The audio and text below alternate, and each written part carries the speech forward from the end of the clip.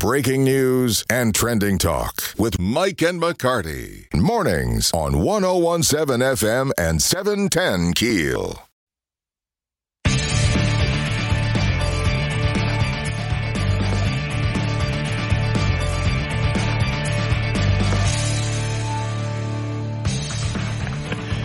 .101.7 FM 710 KEEL. Mike and McCarty in studio with Caddo Parish Sheriff Steve Prater and former Shreveport City Council member John Nicholson. Now, I said a moment ago what this was. I didn't shoot the gun early, did I? No pun intended. No. It was already out, right? Yes, it's been released. Mr. Nicholson put this on his Facebook page. You are a candidate for sheriff of Caddo Parish. Good morning. Yes, I am. Okay. What motivated you? What prompted you to run? You know, when I ran for city council in 2018, I told voters that crime would be my top priority. And I made it my top priority. I did everything I could as a council member, as a public safety committee member, as the audit and finance chair, to make sure that our police officers and firefighters had everything that they needed to do their job for the city. I'm running because Sheriff Prater reached out to me a couple of weeks ago and asked me to consider running. And after talking to my wife and praying about it, we decided that it was the right thing for the parish. Now, I want to bring up what I know your opponents are going to bring up, the fact that you were city council, but you've had no law enforcement experience. So how do you address that concern? Well, look, I'd first say that as a council member, I spent years working with two police Sheriff, chiefs. I want you to address that also because we talked about that. Okay. Go ahead, John. I'm sorry. I spent years working with two police chiefs, assisting with the management of the police department, working to get the police what they needed in terms of both equipment and salary. And I'll tell you something I've learned over the course of talking with Sheriff Prater for the past couple of weeks. There are many sheriffs around the state who started their law enforcement careers when they were elected sheriff and were not police officers or sheriff's deputies. For example, Don Hathaway was in the insurance and banking business and then was a public works commissioner, before he got elected sheriff, before Sheriff Prater. And you're not unfamiliar with the law. I am not. Being an attorney. I've been a lawyer for almost 20 years. I have decades of experience with the criminal justice system. But are you a criminal attorney? Most of my work has been civil, and so that is not how I've made my living principally, but I have enjoyed serving on a federal panel called the Criminal Justice Act, where federal judges will appoint lawyers to a couple of cases a year to do as a service to the court and to the public. And that has really given me what I think is a unique perspective and insight on how things work around here. Sheriff Prater, why did you approach Nicholson? Why was he one of the guys? Because you'd talked with Mike, right, I believe, before about Craig Smith and some other people. Why did you approach Mr. Nicholson? Well, I'd talked to Mike, like you say, and Mike didn't want to do it. I was a reserve officer in Bossier City for almost 15 years, but I didn't feel like... Well, I followed, on a serious note, I followed Sheriff Hathaway, as you know, and I've got a lot of friends throughout the state in large parishes that they are attorneys or other fields that they got to beat, then they became the sheriff. The sheriff's job is kind of like the mayor's job. You're the CAO. Over half of our deputies work at the jail. And I know that's law enforcement, but it's not your traditional. I've never worked at a jail, and all of a sudden I become the sheriff, and I'm over half of my people are doing something I've never done. And then there's a lot of them that are collecting taxes and serving papers and running probation departments and things that don't have anything to do with traditional law enforcement.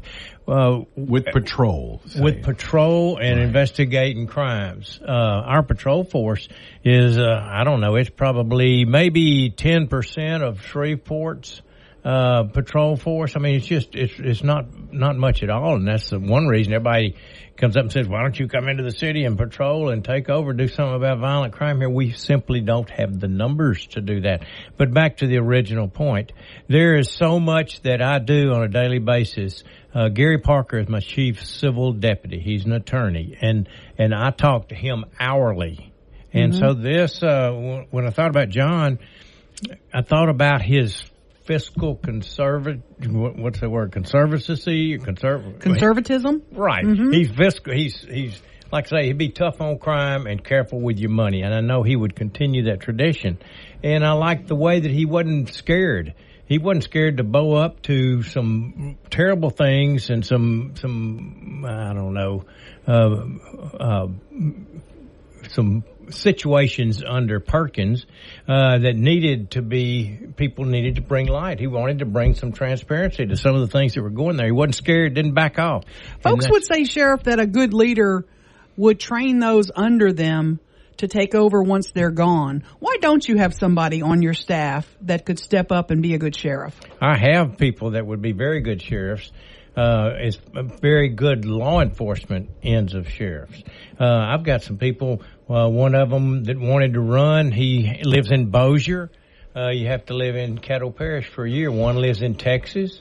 And so we have some good people that can do a lot of good things, but not necessarily that qualified could do everything.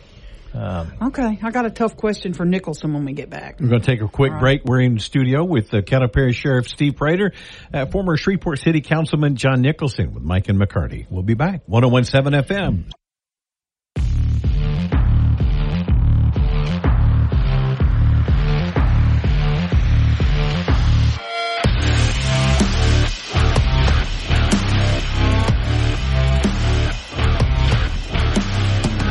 .107 FM 710 KEEL, Mike and McCarty in studio with Caddo Parish Sheriff Steve Prater, former Shreveport City Councilman John Nicholson, who has announced his candidacy for Caddo Parish Sheriff. Mr. Nicholson, you were my councilman representing me. I think, Mike, you as well. Yes, absolutely. And you decided you were not going to run for re-election to the city council. And in your announcement, you said you wanted to spend more time with your family. You've had 6 months with the family. You tired of them now? I'm glad you told me there was a hard question coming. And since Emily's listening, no, I am not. Are you sick of your family? Absolutely not. Look, city council was an experience that I enjoyed for the 4 years that I did it, as the sheriff just mentioned. I really poured everything I had into that. And when I needed to push back on problems, I did. And you and I have had conversations about some of those problems over the years. Sheriff is a job that I can do full-time. As a council member, I was practicing law and being a council member more or less full-time for a number of years.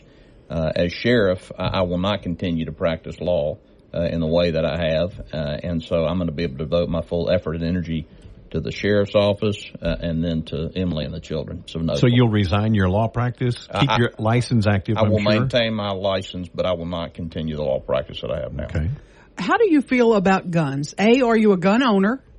B, do we need any kind of measures? A lot of people will say we need tougher gun laws in our country. You tried to pass a measure to punish those who left guns in their cars. You have tried some of those things. That, I bet, would differ from Sheriff Prater if you two got in a little tete-a-tete about it. How do you feel about guns? I support the Second Amendment. I'm a gun owner. I've been a hunter. I took my son a couple of years ago hunting for the first time, and his comment after we killed the doe was that the blood smelled good and he wanted to do it again. So, look, I am not in any way opposed to gun ownership. I support responsible gun ownership. The legislation you're talking about was a response to what has been a continuous gun violence crisis in the city, and we were just grasping about for solutions. You'll remember that what I proposed was that people shouldn't be allowed to leave guns in unlocked cars overnight. I mean, at the end of the day, that was the proposition that was not successful. I don't disagree with that. A car is very easy to get into. And I'm not, look, as sheriff, I'm not going to be pushing any changes to gun laws. I am going to enforce existing gun laws, and I want to make sure that guns are not in the hands of criminals where they can hurt citizens. Another thing that the sheriff deals with, and we've talked about over and over and over again ad nauseum, is that he's got inmates in his jail that are sitting there waiting for trial for 3, 4, some 5 years. What will you do as sheriff to address that? Well, the sheriff has done a good job over the years of explaining that the criminal justice system has multiple players, right? The sheriff has a role to play, the prosecutor, the judges.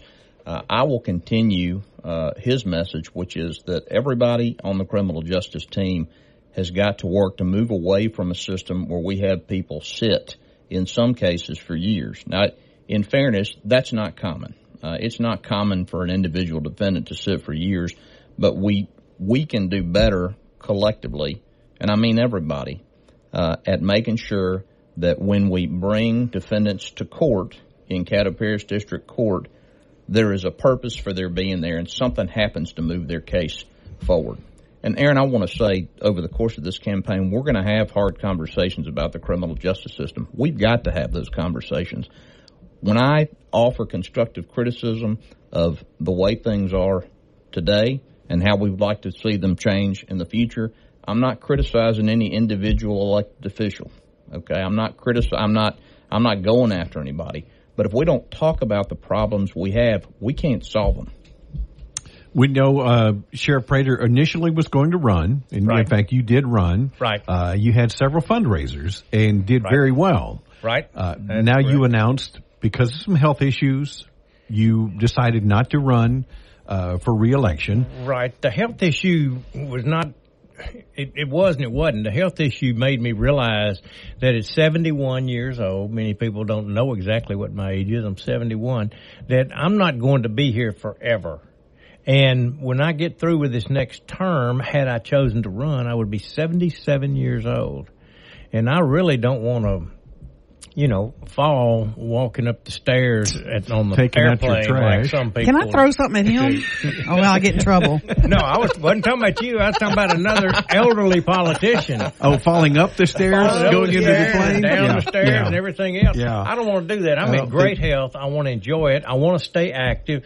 And I've even volunteered to work as a chief criminal deputy for John when he gets elected. But is your money going to go to John? That's okay. Thank you. Are my supporters going to go? I'm not. I hope that they will, because they believe in Steve Prater. They know one thing. They know that they know two things. I care about Caddo Parish, and I care about the Caddo Parish Sheriff's Office. But what are you doing to ensure that he gets the dollars? Are you sending a letter out? Are you formally endorsing I'll him? send a letter out to those that supported me and ask them to continue to support to John and to for their vote and them to work at it, because you need somebody like-minded like Steve Prater. And in all of the people that contacted me and the ones that I thought about and my team thought about, John fit the bill. There are some really great people that maybe are qualified to do this, but there was only one that I came up with that could actually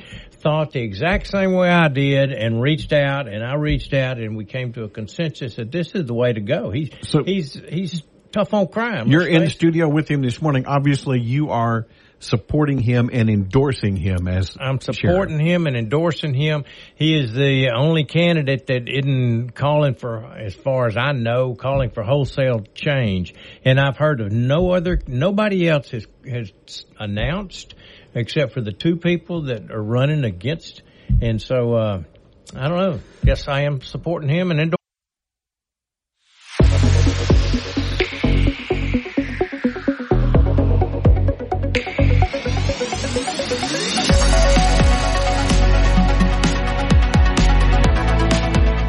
101.7 FM, 710 KEEL, Mike and McCarty. By the way, coming up in the 8 o'clock hour, Senator John Kennedy takes your questions. So if you've got a question that you've always wanted to ask the senator, be sure to shoot it to us on the on the Shreveport Security Systems message board. Mm-hmm. And we'll see if we can just pass that along to the senator. Yeah, I'll put a thing on the Facebook page too, so if you want to put it there as well. How many zeros in a billion? What? How many zeros in a billion? I couldn't even begin to tell you. There's 9 in a million, right? Or wait, 6 in a million, right? So it's 6 in a million. So 9 in a billion. In a billion. Yeah, y'all. There was no Powerball winner last night. Oh man, goes up again, huh? Yeah, it's now $1 billion. Jeez, it's $1 billion for tomorrow night. $1 billion with a B. Billion with a B. It blows my mind nobody wins. I know. It's just out crazy. Of the number of tickets, the number of combinations that are played, all of the tickets across the country. Yeah. And nobody gets those, what is it, 6 or 7 numbers? 6, yeah. That's mind-boggling to me. It's amazing, and it'll go well above. It's now, I think, the 7th largest jackpot of all time, and it'll climb as more people buy it's tickets. Going to climb probably into the top 5 by tomorrow night. It's going to be huge. The lump sum payout is $516 million. And somebody in the middle of Montana that bought one ticket will be the winner. Don't say that, because I'm going to cry tomorrow. I'm going to play this thing out here. Give me a ticket. I get upset if it's like a one person, one ticket. They've never played it before in my life. And good for them. I really don't believe in gambling, and I'm going to buy one ticket. Yeah. And you're going to win. I hope it's not a pool. People that put in those pools at work, because that just causes trouble. If you're in a pool, I'm just telling you, if you're going to buy a ticket for tomorrow night's billion, if you're in a pool with anyone, note to self, take a picture of the ticket you're in a pool on. Because what that person will do is they'll go buy more than one ticket. The one ticket for the pool ticket, if they're holding the tickets and you don't have a picture of it, and y'all's pool ticket wins, they're going to swap and go, oh, here's our pool ticket. That was a loser. The winning ticket I bought on my own. Well, that's a good friend, isn't it? Yeah, that would be Golly. terrible. That would be a shyster. That would be a you shyster. You can't split $1 billion with what, 8 people? I know, exactly.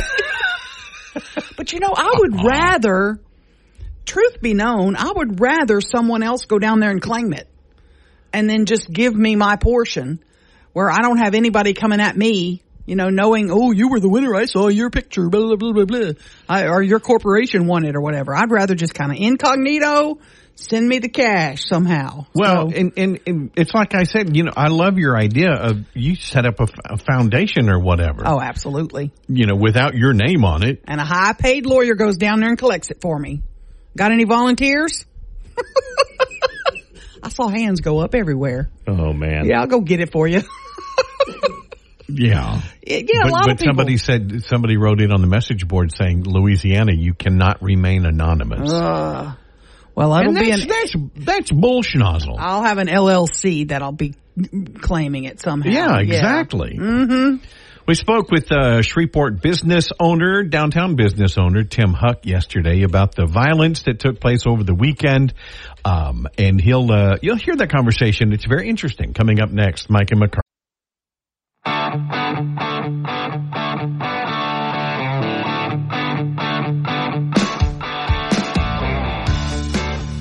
101.7 FM 710 KEEL, Mike and McCarty on the Jack Spring Electric Newsmaker Hotline. Shreveport business owner of Phoenix Nightclub, Tim Huck, joins us. Tim, thanks for taking time to talk with us this morning. Thanks for having me. Tim, you're a little bit upset. We had another murder in downtown Shreveport right outside your club. Tell us where Phoenix is now. A lot of us remember Phoenix Underground, but it's a different location. Where are you and when and what happened? We're now on the corner of Commerce and Travis in the old Bricktown building. Been open for a little over a year and a half now. Friday night, as has been for months, and y'all have heard me complaining consistently about the crowds on the street that are being entertained by music and that's just blaring throughout downtown. That's just keeping people on the streets and keeping big crowds. Confrontation started on Spring Street with the same people who were standing around listening to this free music, not inside or patronizing anybody's establishment. Moved around from Spring Street over to Travis Street. Literally, they were walking in front of Phoenix, the 2 different groups that got into it. One gentleman comes running across the street at the group that was walking down the sidewalk. Argument ensues. One of the gentlemen pulls a gun. Someone tries to stop him. The end up shooting. The first guy shot probably 8 rounds himself, 9 rounds fast, kind of around in a circle, just splattered at anyone who was even close.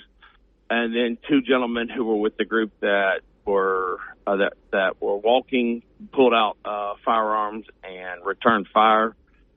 And you have video of this? Is that how you know what happened? I've watched the video 50 times with the police department. I've watched the video from Sandbar, which I also own, of all the people who are involved in this shooting, standing out, hanging out on Spring Street, walking up and down, dancing on Spring Street.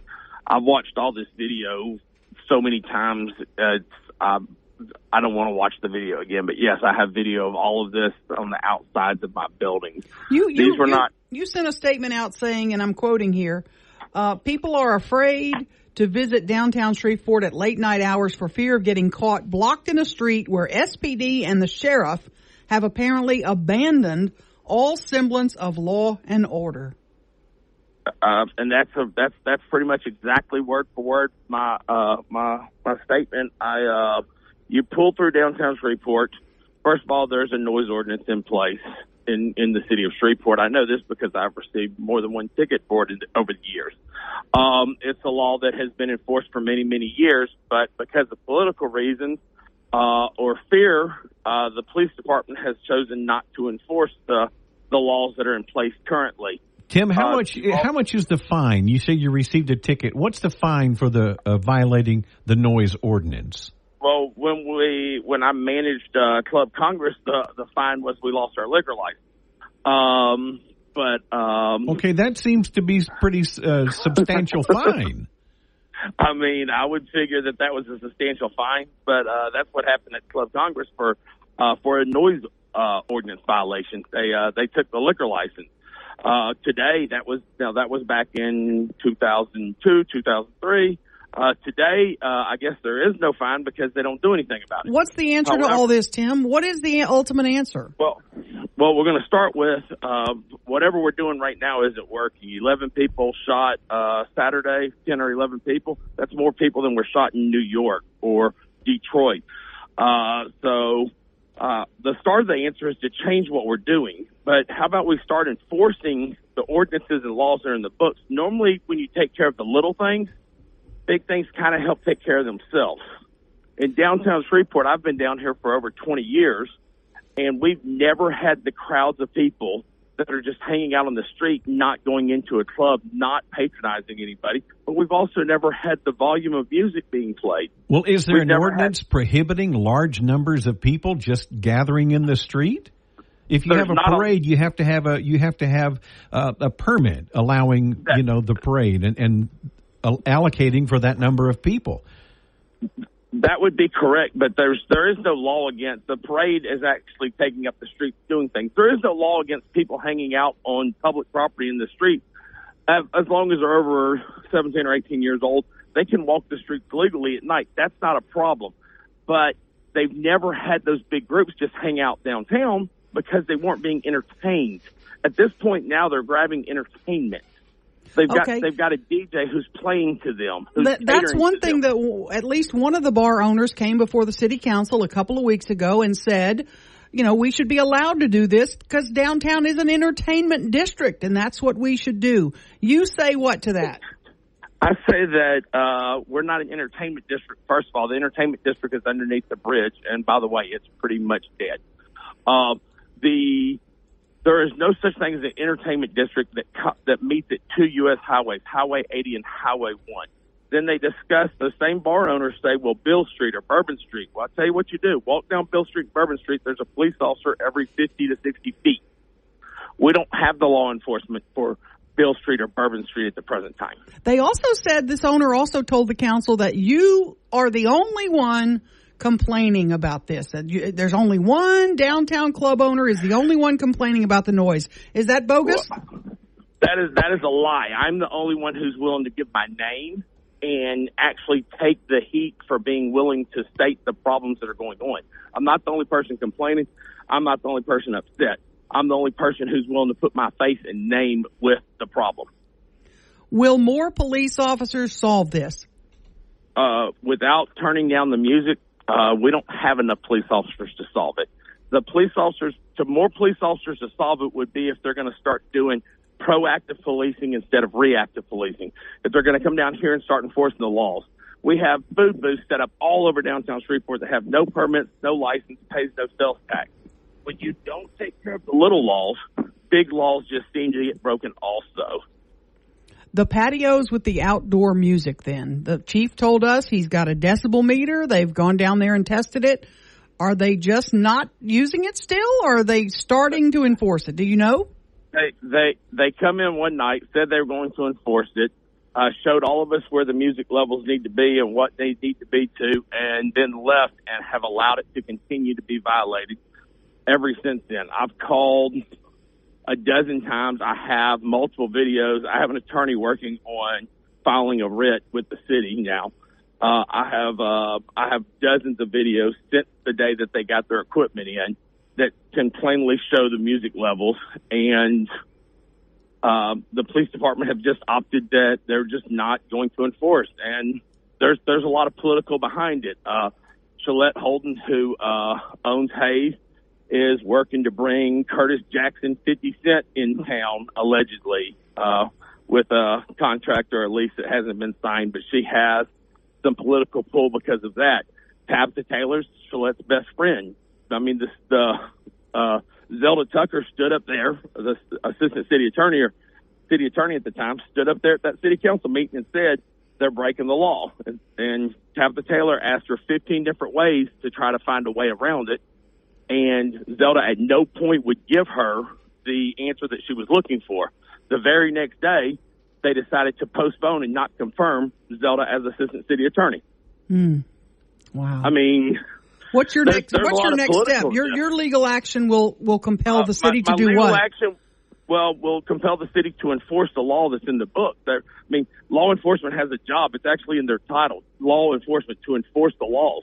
And it is actually a law that they're breaking. And they don't understand when you allow any laws to be broken, more laws get broken. Well, when you're playing music loudly out onto the street, you're promoting minors can come down there. There's no IDs being checked on the street. They're possibly bringing their own liquor or having friends get liquor and bringing it back out. So you're asking for trouble just letting people randomly party on the street.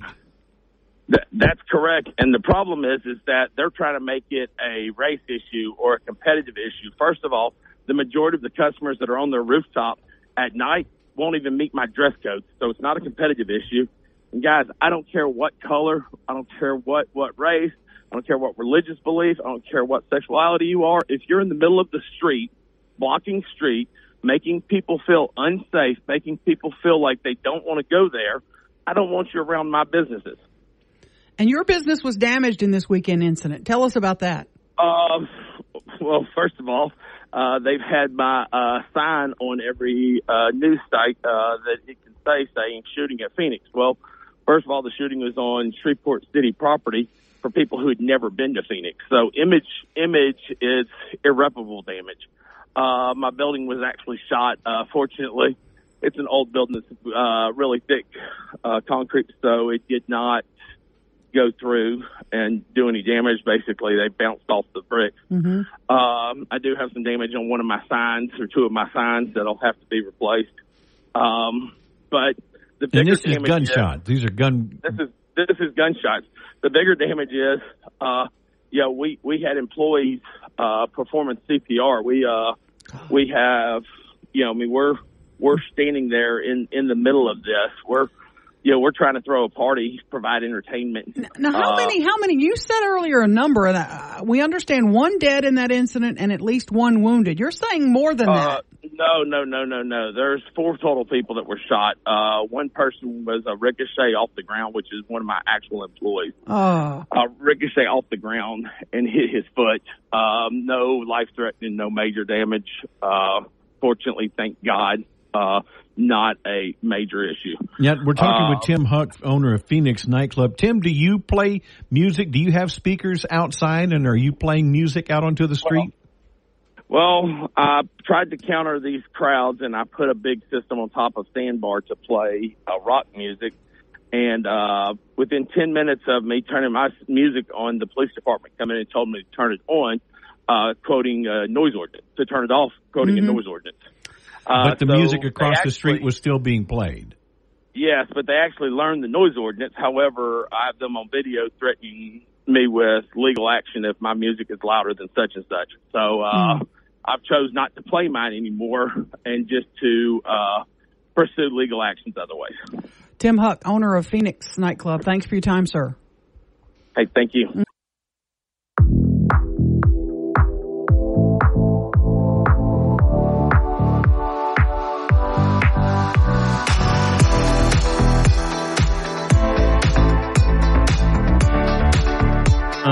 101.7 FM, 710 KEEL, Mike and McCarty. Coming, I don't know. I think the Red Bull's kicking in. Yeah. State Rep Tanner McGee going to talk with us about the veto session right after the local news. 101.7 FM, 7.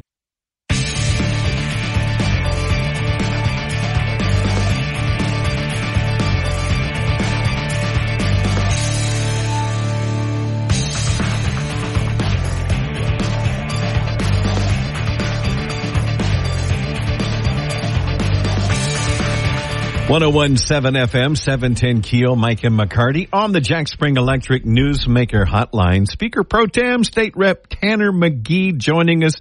Tanner, good morning. Thanks for talking with us this morning. Good morning. Thanks for having me on. Veto override session kicking off today.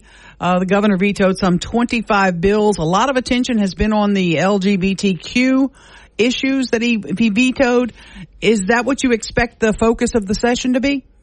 Yeah, absolutely. I think probably even more specifically, I think it's going to be on Gabe Furman's bill for medical care for trans children. I never know what to call it, but that bill. I think that's going to be the focus of the session. I think that's probably the priority.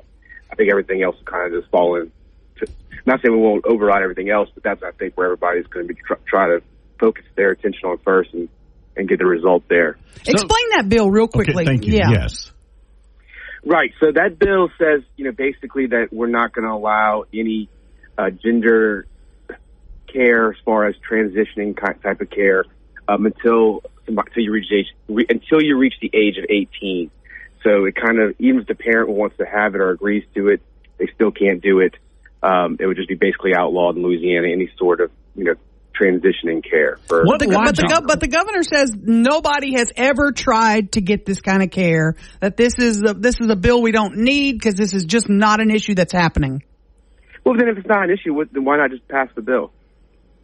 I mean, that's the one thing that's confusing to me. It's, if I say, we're going to outlaw aliens, aliens don't exist, well, fine, let's outlaw them. I mean, to me, then there's no real reason to veto the bill if it's not an issue that exists. But it could exist. I mean, you had immediately after this bill passed, doctors in Louisiana, I think probably maybe even Shreveport, I can't remember exactly where, saying that they were going to be a place where kids from Texas, Arkansas, and Mississippi could come to have transition care. So clearly, and that person was putting that out on social media. There are doctors who do the surgeries.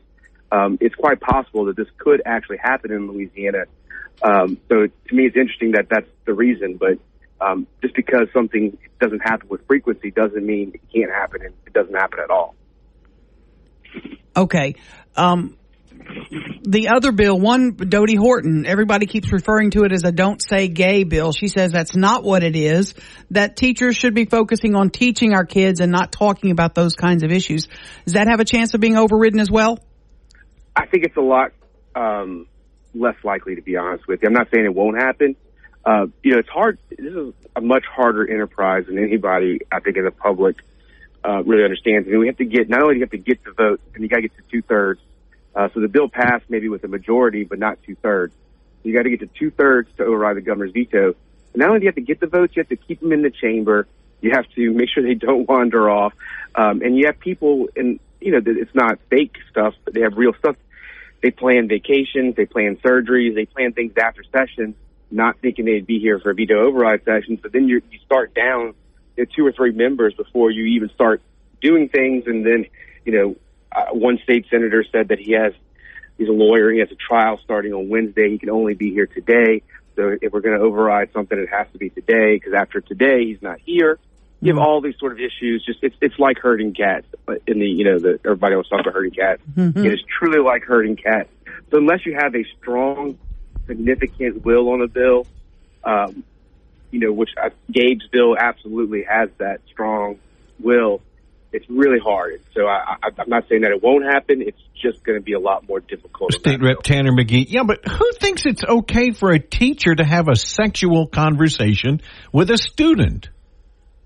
Well, it gets a little bit more complicated. I guess, one of the things that I think Doty's bill, and I think Florida may have changed it, a lot of the stuff focused in on K through 4. Doty's bill went a little bit further and went all the way to your senior year. People have concerns that, if a 17-year-old gay male walks, into his teacher's office and says, "Hey, look, I think I might be gay," what kind of situation did you put the teacher in? I mean, there's a little bit more, I think, nuance in the discussion. But yeah, I think the K through 4 stuff, I think is a little bit more obvious. But the issue is that whether people think it's okay or not is, do you have kind of the public push to do it right now? Because, I think everybody also assumes, next year is going to be a Republican governor who's going to sign these bills. And so people are like, why am I going to, and when I say this to what other members say, why am I going to waste my time on this kind of stuff when, when a year this stuff will pass easily and it won't really be a big deal. And I don't have to worry about, the governor still pushing, his revenge on me overriding his veto, and I can keep my projects that I have, and I don't have to worry about them not getting on the bond agenda or the Division of Administration, slow playing and walking my stuff. There's a whole lot of issues that interplay with all this stuff that I think gets lost in a bigger conversation. Tanner McGee, the Speaker Pro Tem. Let me ask you the kind of a technical question. Maybe it's in the weeds for too many listeners, but let me see. The governor used his veto pen to line item veto some things from the budget. A lot of questions, technical questions about how you override a line item veto from a budget measure. Specifically, I'm referring to the $100 million reduction to the Department of Health, which he struck out that cut and put the money back in. Y'all have not done this before in an override session, and I'm curious about, you can override a line item veto. How's that have to be done? Well, that's a very good question, actually, and something that we are still trying to somewhat figure out, because we also have the constitutional requirement that the budget has to, it has to be a balanced budget. We can't, we cannot, like Congress, we can't overspend, even $1. So we have to make sure that our budget is completely balanced. So then what happens is, if, for example, if we, on maybe like a $2 million project that he vetoed, well, right now the budget balances. If we undo his veto, then the budget is over $2 million. How do we do that? Mm-hmm. And these are honest to God questions that we don't really know the answer to. We got all of our staff and lawyers, looking into all this stuff, but, I think there's a real likelihood that if we would touch that stuff, that it'll end up in the court system, and it'll be decided in a year from now by a judge and not by us. So that's the reality. It's really difficult to do the line items because you do have to have the balanced budget. I personally don't believe the governor has the authority to just restore money and do anything and put money back the way he wants to do it. I think the power of appropriation lies with the legislature, not with the governor's office. But that's something that the courts would have to litigate if we want to push it that far. I'm not sure that we all want to kick it to the court system for a year and have it balanced out. But these are issues that need to be addressed in some kind of fashion, at least eventually. It is pretty rare to override a gubernatorial veto. I think there's been 3 in the past. One, of course, we know last year was the congressional district maps, which you guys came back into session and overrode his veto of your maps. Now the courts have issued a ruling that maybe we'll have to go back and revisit. But to have a governor overridden back-to-back years is pretty rare in Louisiana, but you think it's going to happen? Yeah, look, it's very rare. I mean, that's kind of one of the things I get frustrated with. I get these emails from constituents like, don't be scared of the governor. You need to override and show. I'm like, this is already the most overridden governor in the history of Louisiana. The only other governor to ever be overridden, I think, was Romer back in the 80s. So it's a very difficult thing to do. I mean, it really is. The governor has a lot of power in Louisiana. Has a lot of things he can do. I tell people all the time, if you're going to go for the king, you better win. Mm-hmm. So no, but I do think we'll be able to do it. And that's the other reason why I'm not sure we'll get to all the bills that want to be overridden. To me, I think the better strategy is to pick one or two, maybe three at the most, try and override those, because it's much more difficult. You had Democrats vote for some of these bills. They're not going to vote with you, or not enough of them are going to vote with you once that, you're talking about overriding the governor. They all of a sudden, will switch sides on the issue. So, it's just a difficult proposition. It really is. State Rep Tanner McGee, Speaker Pro Tem. Tanner, how long do you think this session is going to take? When do you expect to be finished? I think the longest will be tomorrow. Wow. Just because, we will lose members. We will lose people.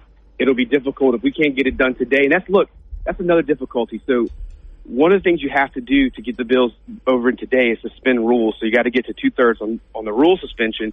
And then what happens is members start playing games. Like, you have some really far right people who want to override the governor on Gabe's bill, but then they're saying, well, look, I want my bill to be over in too, and I'm not going to vote to suspend the rule unless you take up my bill first. Oh, man. And so yeah. You mean they're playing politics? Exactly. And you're just sitting there so frustrated, oh my God, guys, we're at the finish line. All we got to do is suspend the rules, pull this bill up. We have the votes at this moment in time. I can't promise you we'll have it tomorrow. So you get into these games that members play, and it gets super frustrating. But yeah, I'm glad you brought that up. So everything today requires a rule suspension to bring it up. We know we have the votes, at least on Gabe's bill today. Tomorrow's a new day. You never know what's going to happen. Somebody might get sick. Yeah. So anyway, it's, to me, these members who like to play these kind of games right now, who are for the bill or who are for overriding the veto, but they only care about their own personal stuff, really drives me nuts. Well, I'll be watching the clown car, see how many can pile in. Me too. And then see how many pile back out again. Yeah, exactly. Yeah, exactly. Thank you, Tanner. No, thank you all for having me on. Mm-hmm. State Rep Tanner McGee, Mike and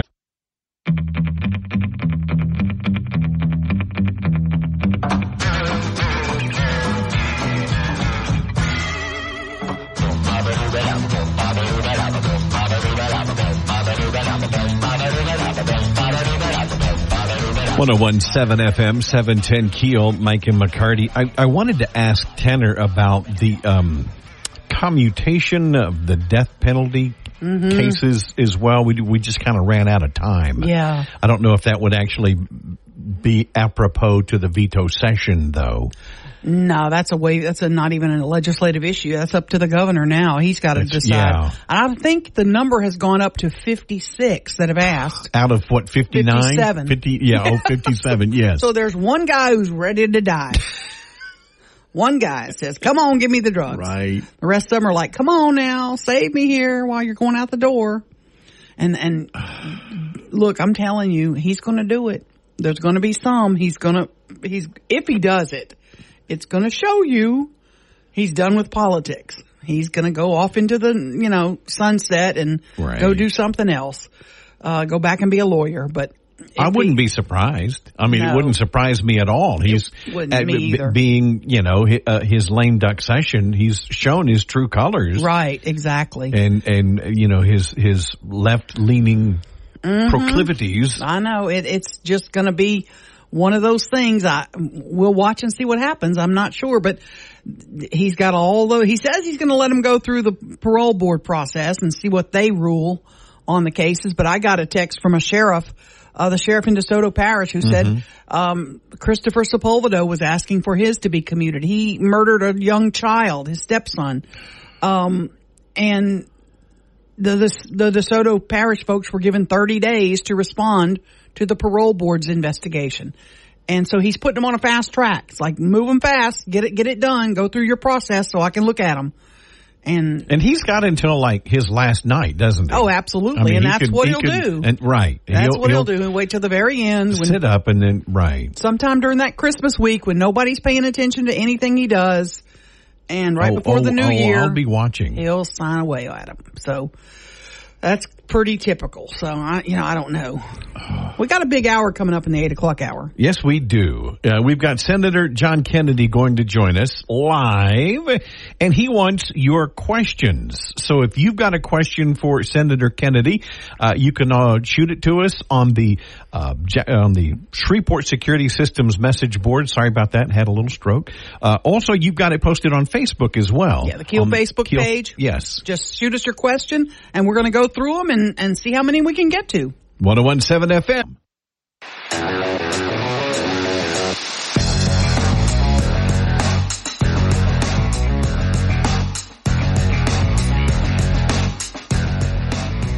FM, 710 KEEL, Mike and McCarty. I have to ask you, do you watch The Bachelor? Oh, yeah. Mm-hmm. Oh, Aaron, come on. I do. Yeah, I do. And I'm interested in this new cat, Gary. They're doing the Golden Bachelor, and he's a 71-year-old dude. He's pretty good looking, but I'm wondering who the suitors will be. Will they be nice, voluptuous women of a certain age, or will they be hotties in their 30s and 40s that are going after this 71-year-old guy? Let me ask. That would be funny. Does he have a lot of money? He looks like he's okay. Yeah, there you go. He was married for 43 years and tragically lost his wife to an illness, and now he's ready to find love again. On TV. On TV. Yeah, because it's so real. I know. Having sex in the hot tub to determine who you want to be with. It's going to be interesting how the seniors do it. The sad thing is, though, Aaron, 14-year-old girls are watching this thinking, this is how you develop a relationship. I know. It is stupid. It is stupid. I vicariously watch it for enjoyment. It's a mind release, and, I don't know. It's kind of sad, to be honest. I'm sorry. I didn't mean to derail But I asked you guys a question, and I kind of know the answer. So are y'all going to go see Barbie on opening weekend? Oh, I've already got my ticket. It comes out this weekend? Yeah, this weekend. Wow. Y'all are there? I don't know. Not there? What about no? I don't know. Who in your family would go with you to see the Barbie I don't even movie? think my wife wants to go see it. So probably not. No, not it. What about Oppenheimer? Now, they both you go open. by yourself and go see the Barbie movie. Oh, I'll give you $10. You throw in 10? That won't even cover my ticket. Yeah, you're right. That won't cover a bucket of popcorn. So what about Oppenheimer? It's coming out this weekend, I went to see Little Mermaid a few weeks ago. Yeah. Because that was the first movie my daughter latched onto as a little 2-year-old or whatever, the original animated. So when the live action came out, had to go back. Oh, we had to go, and I sat there and cried like a little girl with my daughter watching The Little Mermaid. And when they started singing, I was just like, oh, man. Now, up against Barbie is Oppenheimer. Now, Oppenheimer, I might actually go see that in theaters. I might wait, but I was obsessed with the whole atom bomb thing for a while, in my teens and 20s. I want to see that. But that's one I could catch on Netflix. Right. That's not a what big I'm intrigued by, the reason I bring those movies up is that people more than 40,000 people have bought dual tickets to both. Right. Barbie and Oppenheimer. They're going to see a double feature. They're going to watch them back to back. Really? Now, I don't know which one you watch first. Right. What a pairing. Do you watch I would watch Happy Barbie? Oppenheimer first. Okay. And then end with Barbie. End with a high note. Yeah. I think you do that because I think Ryan Reynolds is hilarious. Yeah, but I think if there's a chance you're going to walk out of a movie, it's Barbie. So watch Oppenheimer first. Yeah. Because Barbie's going to suck. Did I just say that? I'm sorry, Barbie. I love you. I love you, Ken. But Ken, you need some body parts. Sorry. Did I just say that out loud? Oh, God. Okay, but see, what are people expecting for Barbie? Is it a satire? Is it like when they redid when they did the Starsky and Hutch movie? Mm-hmm. Okay, the television show it didn't age well. No, it didn't. If you watch it, I think it's on Amazon Prime. Yeah. And it's kind of hilarious, but my gosh, we wouldn't miss an episode. Oh, it was back in the 70s. We loved it was awesome. Mm-hmm. And I was expecting, okay, let's do a serious take, an update, you know. And they didn't. They made it a spoof, and it was, which I didn't even watch. I think all these guys are wooing Barbie. I think that's what the premise is, and I don't know. And I'm not going to go see it. I'm sorry. I did play with Barbie as a child, but no, the movie looks stupid. Too big. But I'll be at Oppenheimer. I'll be in one of them seats. I'll have a butt up in there watching it. Okay. I can't wait. I'm looking forward to it. Who's in Oppenheimer? Some guy named Oppenheimer. Okay. Cleared that up. Yeah. Mike and McCarty. Senator Kennedy joining us after 8 o'clock news. And if you've got a question, shoot us a question on the Shreveport Security Systems message board or on the KEEL Facebook page, and we just might pass that along to the senator. Mike and McCarty.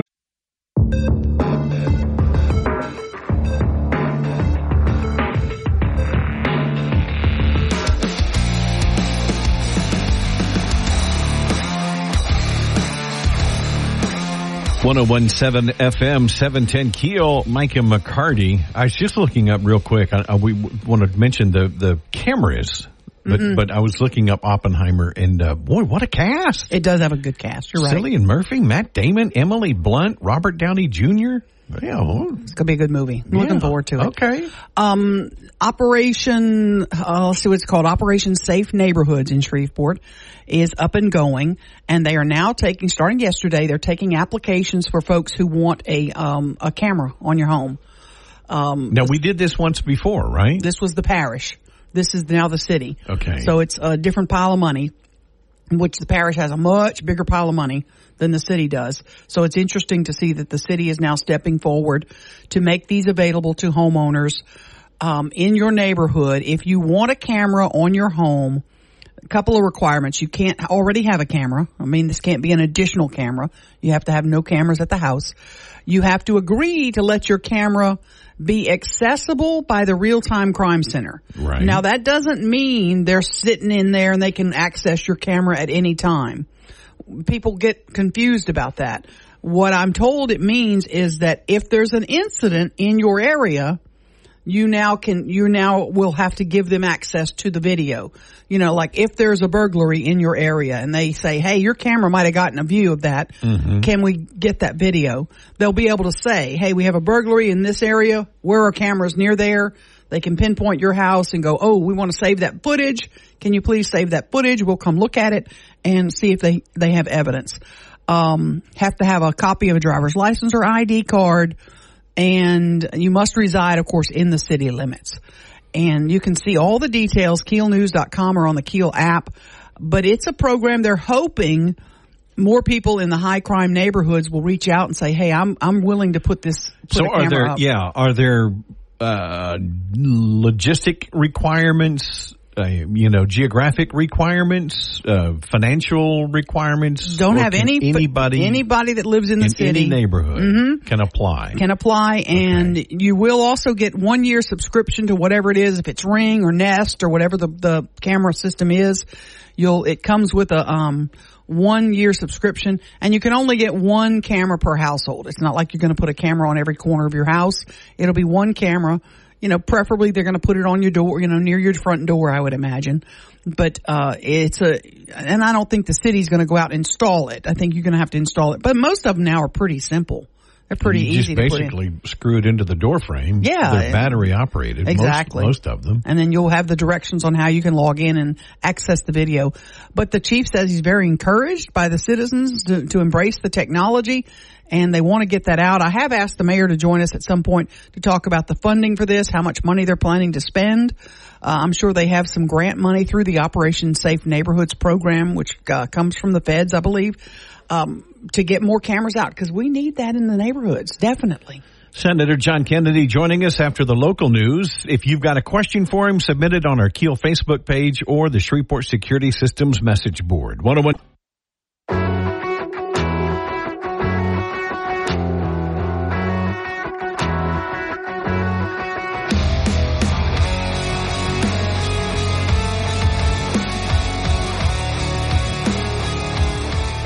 .101.7 FM, 710 KEEL, Mike and McCarty. What? I'm sitting here looking at some of my friends that just came back from a girls trip, and I'm going on a girls trip, I hope this fall, maybe in September, October. You can't go in September. He's gone in September. Yeah, we'll figure something out. We'll leave you for, but I'm not looking forward to, Ruben. When's the last time you went on a trip with some of your buddies, like just guys? We had oh my gosh, several years ago, me and two other guys went up to Hot Springs, Arkansas. One of my friends who was like head coach at Airline at the time. Okay. I mean, these are dudes. Yeah. The other guy played baseball and then ended up playing like in the, is it senior league when you're 30 and you still want to play baseball and they're adults. So, I mean, these are boys. And then there was me. Yeah. But a friend of mine was going to go pick up a camper. Okay. And so we said, let's go just make a weekend out of it. Hot Springs. Okay. And we set up a golf afternoon. It's manly. And then we did an afternoon at one of the bathhouses that was not still so manly. Open. It was interesting. Now we didn't all go in together. I mean, well, we went in together, but you don't go through the experience like together. Right, but y'all walk around in there naked, don't you? Pretty much. You have a sheet around you. That's right. Like you do have a sheet. Yeah, you do. You're right. Yeah. Well, why don't men do, like we do girls trips all the time? We went glamping last year. I'm going to do a beach trip this year probably. Why don't y'all do like boys trips? I think that's kind of self-explanatory. I was really just thinking about it, and I was like, I've been on some kind of all dudes type road trip, but no, it's always involved women. I've been on like group trips. Yeah. But yeah, the only dudes trips I go on now is when my band has an out-of-town gig. Ah, okay. That's it. And you don't have like a female singer, so no girls. And you know what? One of the wives is probably going to tag along, so it's not going to be all dudes. Well, I know there are some guys that do like hunting trips together, sure. and they go on deep sea fishing trips. But that's not your cup of tea. I don't really hunt or fish. Yeah. I'm not opposed to it. I mean, I enjoy going. I don't have time. It seems like. Well, snag up some of your boys and go take a beach trip. It'd be fun. Y'all would have fun. He's looking at me like I've lost my mind. Yes, toes in the sand and drinking beer and cursing and all that. Smoking cigars. There you go. Yeah. It's not on the beach. Stop describing your vacation, Aaron. Okay, now I did go one weekend. My best friend and I went to New Orleans to catch a Saints game. Okay. Great weekend. Yeah. Oh my gosh, we had a great Felix. I love Felix's down. Oh. Okay. Love Felix's. Well, that's kind of a semi-boys It was the Saints Cowboys, and it was a Sunday night game. Drew Brees. Oh, it was just awesome. I think men would be healthier if you did more boys trips. Sure. I really do. I remember a comedian one time talking about men and women have to have time apart. Mm-hmm. You gotta have, women have to have girls. He says men have to have time apart. He goes, that's the only logic I can come up with for duck hunting. 3:00 in the morning, you're standing in waist deep freezing water going, well, at least she ain't here. And after that, next you could be playing bunco with your boys. No, that ain't happening. Senator Kennedy joining us after the news. 101.7.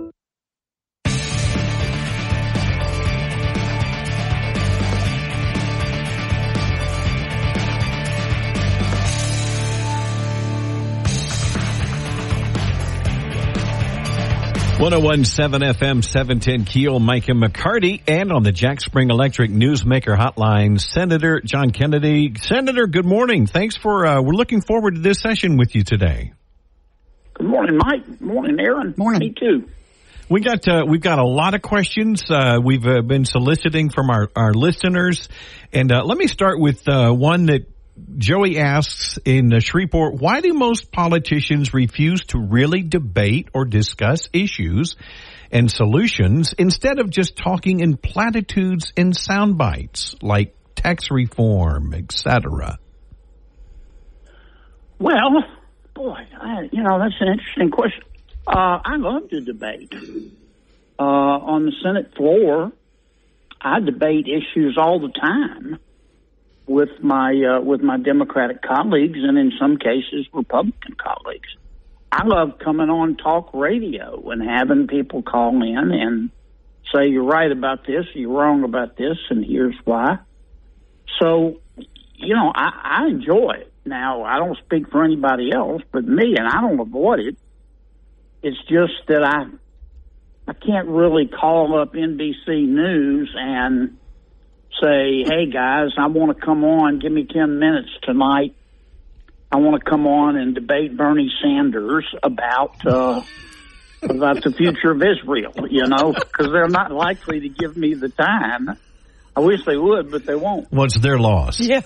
Senator, I got a version of this question from several teachers, and I'll just read this one that was pretty well done. Could you please do something to reduce or end the Social Security offset? I worked for 20 years and paid into Social Security, and I made a career change and became a teacher. Since I get teacher retirement pay, my Social Security monthly payments have been offset or reduced to almost nothing.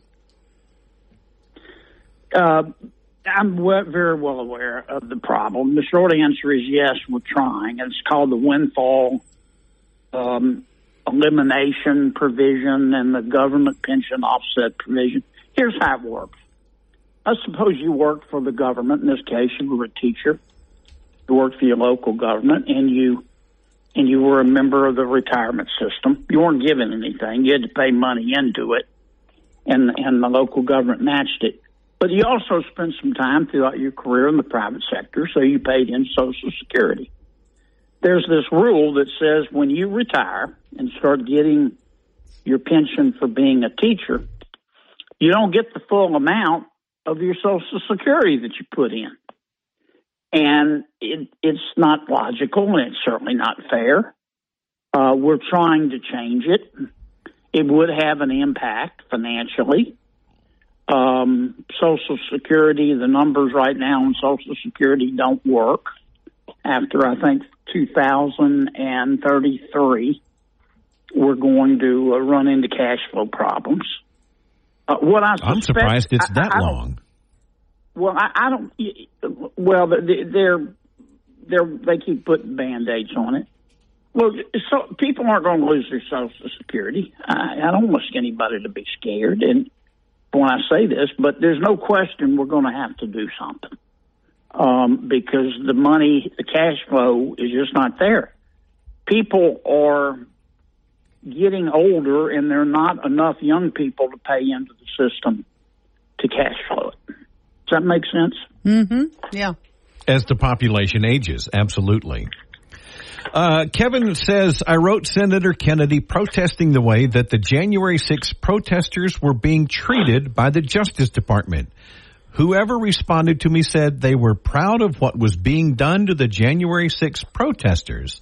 Is that the way Senator Kennedy really feels? Let me be very clear about what happened on January 6th. It was an abomination. Let me say it again. It was an abomination. You have the right to peacefully protest in America. You do not have the right to riot.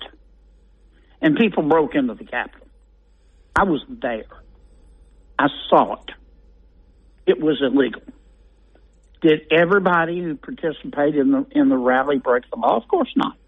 They didn't do anything wrong. You got the right to come down to the Capitol and protest.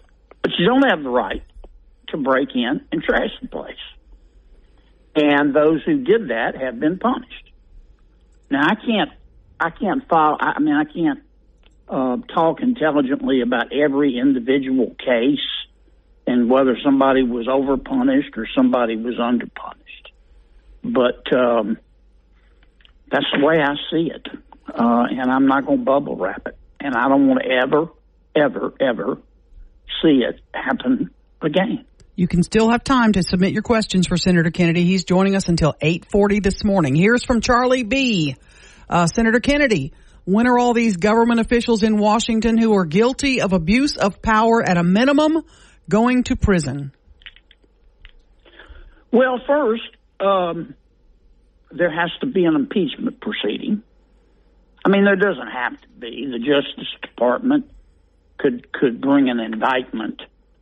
I don't know which politicians the caller is talking about, but there are two ways to do it. One is to have the Justice Department or a local prosecutor bring an indictment.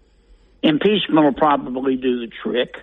You can't impeach somebody unless they've committed a high crime or misdemeanor. I'm not going to vote to impeach somebody just because I don't like their position on an issue, even if I hate their position on an issue. This is America, and you have the right to have that point of view. Of course, I have the right to have mine. I don't know what else to say. If somebody breaks the law, they should be prosecuted, but I'm not naive. I understand that our Justice Department, not just this Justice Department, but every Justice Department picks and chooses. Sometimes that's okay, sometimes it's unfair.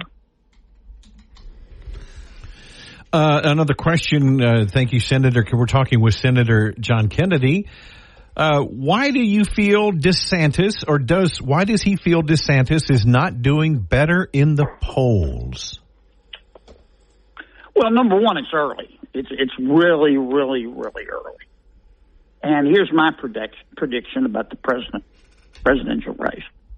The experts will be wrong. They always are. All these talking heads who've never run a campaign in their natural lives think they can predict the future. I can't predict the future. I got to wait on it like everybody else. So that's point one. Point two. People vote for president, I believe, the American people, not just on the issues, but they also vote on the person. The person they elect president is going to be in their living rooms at least for 4 years. And they want to feel like they know that person. They can trust that person. That person won't just tell them what they want to hear. That person has character. That person has self-awareness. That person is comfortable in that person's own skin. I think Governor DeSantis has not yet done that. People are still trying to figure him out. While we're on that subject, I'm sorry to interrupt you. While we're on that subject, Jeffrey said the same thing. He said along the same lines. If Trump is the nominee, Senator Kennedy, will he have your full support? I'm not going to say anything about the presidential election. I'm just not going to get involved right now. I'm concentrating on the United States Senate elections in 5 or 6 states where we can have a chance to take back the United States Senate. I believe it's good that a lot of people are running.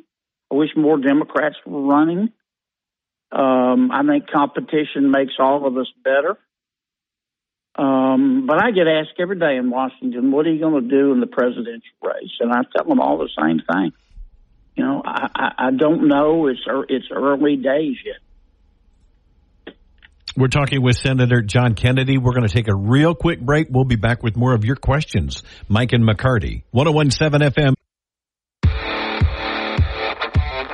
101.7 FM, 710 KEEL, Mike and McCarty on the Jack Spring Electric Newsmaker Hotline. Senator John Kennedy very graciously has agreed to answer your questions, and we have received a lot of them. Senator, a lot of people are just aghast at the fact that somebody brings cocaine into one of the most secure buildings in the world.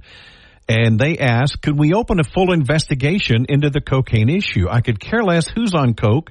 It was my issue with bringing an uncontrolled substance into one of the most secure facilities in the U.S. What if that had been anthrax or another lethal substance? Good question and good point about the anthrax. I mean, here's what I think. Doesn't mean I'm right. First, I just don't believe that the FBI can't find out through sophisticated DNA analysis and otherwise whose coke it was, or at least who brought it in. I think the White House would just like this issue to go away. Number two, there have been mixed reports about where they found the cocaine. The most credible report I've seen says they found it in the Situation Room. I've been in the Situation Room in the White House. You can't just stroll in. There are cameras everywhere. There's a lot of security. Point three, I think it was likely a staff member's cocaine. That's just my opinion. I could be dead wrong. And number four, I thought the White House really handled it badly. And they made they got all secretive and wanted to pretend it didn't happen, and they should have just looked the American people in the eye in front of God and country and told them the truth.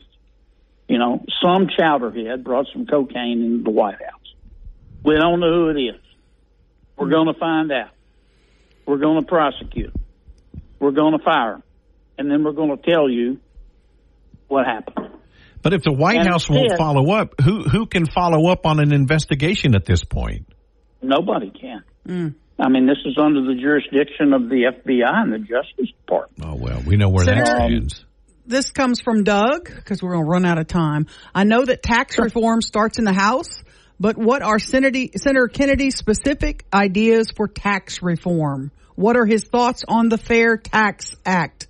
Not just the potential of it passing in the current climate. We know that's a long shot, but the ideas found in it. Well, point one, we don't run deficits on the federal budget because we tax too little. We run deficits because we spend too much. Point two, my short-term objective, we passed the Tax Cuts and Jobs Act in 2017 when my party was in charge. It worked. By 2019, the average American family was making $4,000 more a year. We had some of the lowest unemployment levels in the history of the country. Many of those tax breaks are starting to expire in 24 and 25. My goal short term is to try to renew those tax breaks. It's not going to be easy because most of my Democratic colleagues want to raise taxes. In terms of a longer tax reform plan, if the Republicans take back the United States Senate, and if the Republicans hold the House of Representatives, I predict to you there will be a tax reform package. The corollary of that is that if the Democrats take both houses, they will have a tax package too. But it's not going to be to reform the tax code. It's going to be to raise taxes. You can stick with us another couple of segments, right? Sure. All right, we got more. Got to take a quick break. We'll be back with Senator John Kennedy with Mike and McCarty.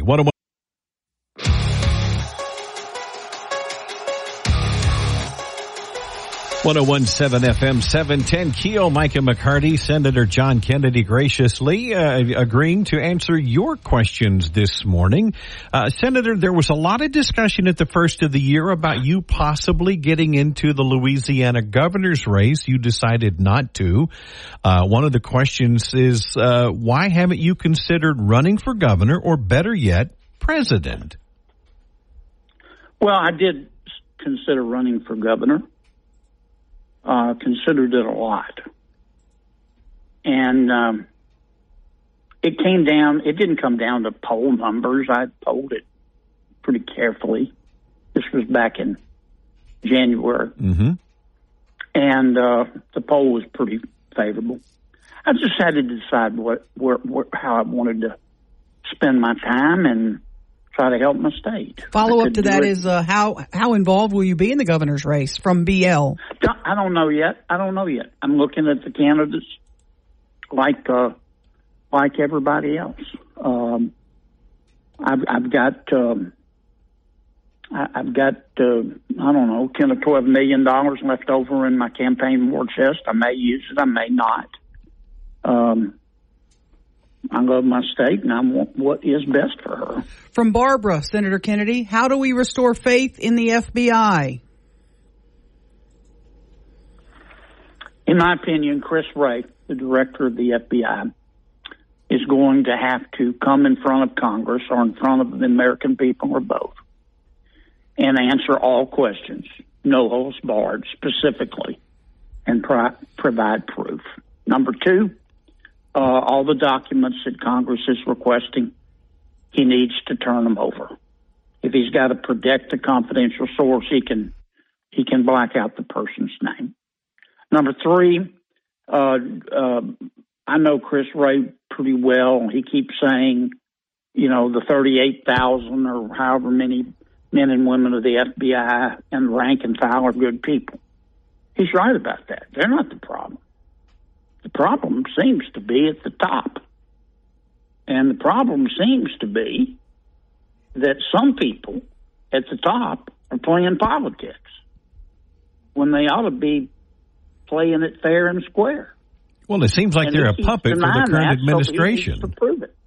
I'm sorry? It seems like they're a puppet for the current administration, and they're being weaponized. Well, that's certainly an appearance, and the appearance in life is as important sometimes as the reality. And only Chris Wray and Attorney General Garland can answer these questions, but they're not answering them. They're not. They're running from them like they're being chased by a hound from hell. And the American people deserve answers. That's my opinion. That's what I'd do. BL asks, what are your thoughts about the redistricting battles that are going on in Louisiana? I'm about halfway through the U.S. Supreme Court case with respect to Alabama. I think I have a feel for what the court was saying or not saying, as the case may be. I think the Louisiana legislature is going to have to come back in and take a second stab at redrawing the districts, and then see if they can reach a consensus. What that consensus will be, I don't know. I don't want to see the federal court end up drawing a district. Yeah. Now, the federal district court in Baton Rouge, I can assure you, the judge will do it in a heartbeat. But I don't think that's a very democratic way of doing it. From Paul, and I think I think the districts have got to be compact. You can't just gerrymander. Go ahead. We have so many questions for you. You're going to have to do this again now because we have. I'll do it. One more from Paul. This is a pretty good question. What's being done at the federal level to ensure that the election process in each state is not being corrupted, especially with these ballot harvesting schemes, and that we actually have a fair election? Well, we learned a lot from the last presidential election. Here's the two rules that we need to implement. Some places have done it, some haven't, because most election rules are determined at the local level. If we do these two things, people will trust elections. Number one, we need to go back to having an election day, not an election month. Thank you. If you want to vote early, that's fine if your state will allow you. But all the ballots have to be counted by election month. Mm-hmm. And number two, you have to prove you are who you say you are in order to vote. If we do those two things, 99% of the people will say, okay, it's a fair election. Oh, but that's racist. I think it's prudent. I agree with you. Mm-hmm. What do you feel about paper ballots? Look, if under the Constitution, it's up to the legislature. The legislature decides to have paper ballots, early voting, however they want to do it, it is their call. But if they ask me my opinion, if paper ballots are proven to be safer, I would do paper ballots. I would do both. The point of all this is that after the election, the winners and the losers have to be able to say, okay, I'm happy or I'm sad, but nobody cheated. Sean and Hannity, that's really hard to do. Sean Hannity pushes for, of course, paper ballots, but he also says, ballot harvesting is legal in some states. And the Democrats are all over it, but the Republicans are not on board. We need to get on board with the rules that are in place and take advantage of them like the Democrats do. Well, I agree with that. I don't like ballot harvesting.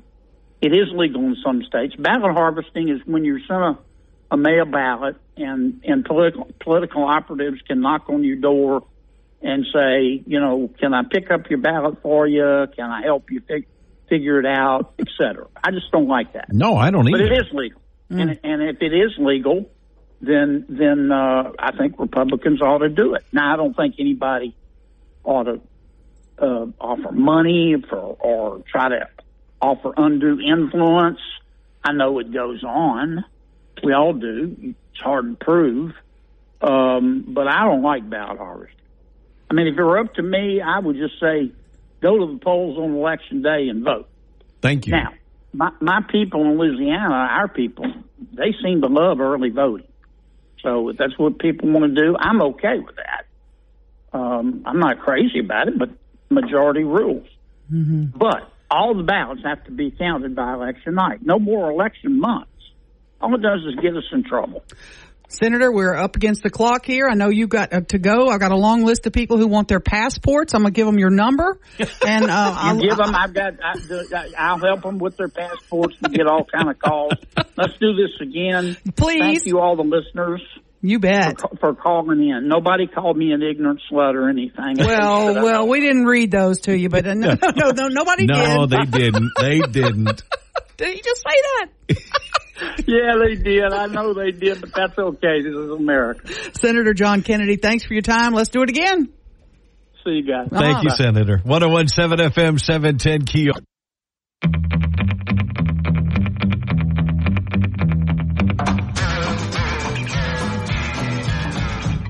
Oh, they did call him a clown. I'm just seeing that. Oh, well. Well, there's some that are just gonna be negative. Yeah. But kudos to Senator Kennedy for coming in. A lot of times, and I think you said this earlier, they'll go, okay, we're going to set up an interview. Mm-hmm. What are my topics? What are the topics? What are you going to ask? Here's some topics he'd like to cover. Right. And that's not uncommon, and it's understandable. You bet. They want to be ready. Prepared. Mm-hmm. He said, whatever you want. Whatever the listeners want to hear. To block out 30 minutes for our listeners to ask their questions, that's, that's commendable. Anything goes. Yeah, he was ready to, whatever topic we had for him, he was good to go. And we have a few people that are not happy with him. One says, when a politician gets wishy-washy, he has become a politician. I don't know that he was wishy-washy. Some people are upset that he's not endorsing a candidate for governor. He's not coming out and getting involved yet. We thought he had endorsed Landry, but I don't guess he has. No, Landry endorsed him. Right. Okay. In the race, but we'll see if it's going to be reciprocal. Not sure yet. They have had some times when they got sideways a little bit. There's a little bit of criticism about, is he going to support Trump or not? Why is he not coming out if Trump is the candidate? I guess you got to wait to see, is he going to be the candidate? That's a big deal. So you don't know yet. I saw a thing last night of the Republican nominees or possible nominees. I mean, Trump is like 53%. Mm-hmm. Way ahead of the pack. DeSantis is second at like 12 or something. Right. And Senator Kennedy has talked a lot about tax reform. We did get, a lot of questions about the passport issue. We got a lot of talk about the inflation, but we had just had a conversation with him about inflation, a week or so ago. So we'll get back to that when he does this again. He said he's agreed to come do it again and take your questions. So straight to him from us, and he wasn't afraid to answer any of them. Yeah, that was really good. I enjoyed that. Absolutely. And if you missed it, we will be playing some of that back also later. Yes, absolutely. Thank you, Aaron. Thanks to Senator Kennedy for his answer, but his answer says much about the need for real reform, like the fair tax. Mm-hmm. What they did but they said it was temporary. Nothing was really done to change the corruption and complications of the income tax code. I don't see that changing, quite frankly, because it's beneficial to keep it as confusing as possible. Right. I would just like a fair tax, a flat tax, something like that, to me, would be better for all of us, and we all know the rules, and none of these loopholes for all the folks with piles of cash. And Steve Forbes was promoting flat tax. I mean, going back to the early 90s, yeah, when he was running, and I'm like, well, it makes sense. It does make sense, and it's not unfair. If you make $10,000, you'll pay $100. If you make $1 million, well, we're running out of time. Mike and McCarty, 710 KEEL. I'm Jennifer Kashinka with your Money Now. Stocks opening mixed. The Dow Industrial's up 138. The S&P 500 up 2, but the NASDAQ is down 44. We increased our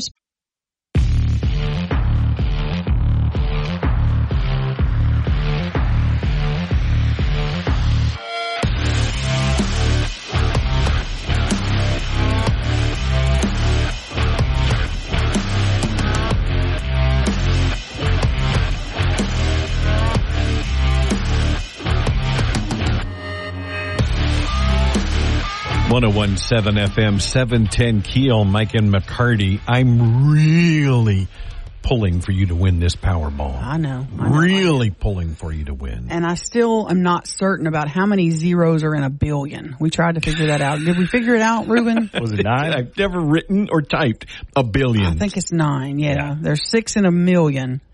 So 9 zeros in a billion.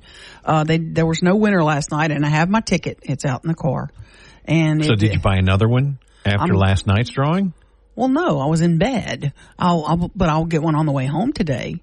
Because the drawing is right at 10 p.m. That one's no good anymore, right? Right. And that's all I do is I hand them that old one and I say, check this ticket and replay it. Okay. So they'll check it to see if you don't change the numbers or whatever? No, I've been playing the same numbers for 25 years. What are your numbers? I'm not telling you that. Write this down. I'm not telling you that. And, my problem is if there's a week I don't buy the ticket because if it's not over 100 million, I don't stress out about going and buying a ticket. So my ticket's probably won 100 times. Just haven't played it because I play the same numbers over and over and over again. Wait. I wasn't listening. What do you mean your ticket's won? Well, because if you play the same numbers over and over again, one day they'll hit. No, they won't. But not necessarily. But I don't play it every week. See, because I only play it if it gets to 100 million. So I'm sure when it was like 30 million, my numbers have already won. You think you hit? My numbers probably already won. How many tickets were bought over the weekend when it's coming up on $1 billion and nobody hit it? I know. And see, that baffles me. If you are the odds that are against somebody, I mean, that's just mind-boggling. If you're Jeff Bezos, you can buy every combination of numbers for $300 million, I think is the price tag. Is that what it is? I think it's $300 million. You can buy every combination of numbers. Well, then why wouldn't he do it? Why wouldn't he do it? Well, here's the problem. What if 4 people get the same number? That's true. What if 4 people Then he's got to split that. Then you got to split it, and then you're out. You spent $300 million, and you get $100 million. So yeah. But the odds of multiple people. I mean, all of these millions and millions of tickets that have been sold, and nobody got the 6 numbers. Give me Jeff's number. I'll call him and say, why aren't you buying every combination? And the second part is somebody's got to fill out those forms for every combination of numbers. Well, there's no physical way to do that, is there? That would be a trick. He'd have to have a whole room full of people steady doing that for 3 weeks. Yeah. You couldn't even do it. If there's how many combinations? I don't know. Millions and millions of combinations. Right. Yes. So there's no way anybody even could buy it. So you would have to sit in a room and do those little pencil marks for all those sheets. Oh, Lord. Every possible. Lord. Yeah, like no they way. would say, Mike, you do 1. You have number 1 and every combination that goes with 1. Reuben, you have 2 and every other combination. You would sit there for a week. I mean, why didn't somebody write a computer program to fill them out? Yeah, and run them through a printer and fill them all out. That's a good idea. Not a bad idea. I'll get Jeff on the phone and tell him to hop on it. I'm still pulling for you to win. Okay. It's coming one day. Somebody obviously will win at some point. Right. Boy, I hope it's not anybody close here. It's just interesting to me. The odds that wow. I know. I'm more apt to be struck by lightning as I walk out the door on this clear day. Yeah. Mike and McCarty, make it a great Tuesday. 101.7 FM, 710 KEEL.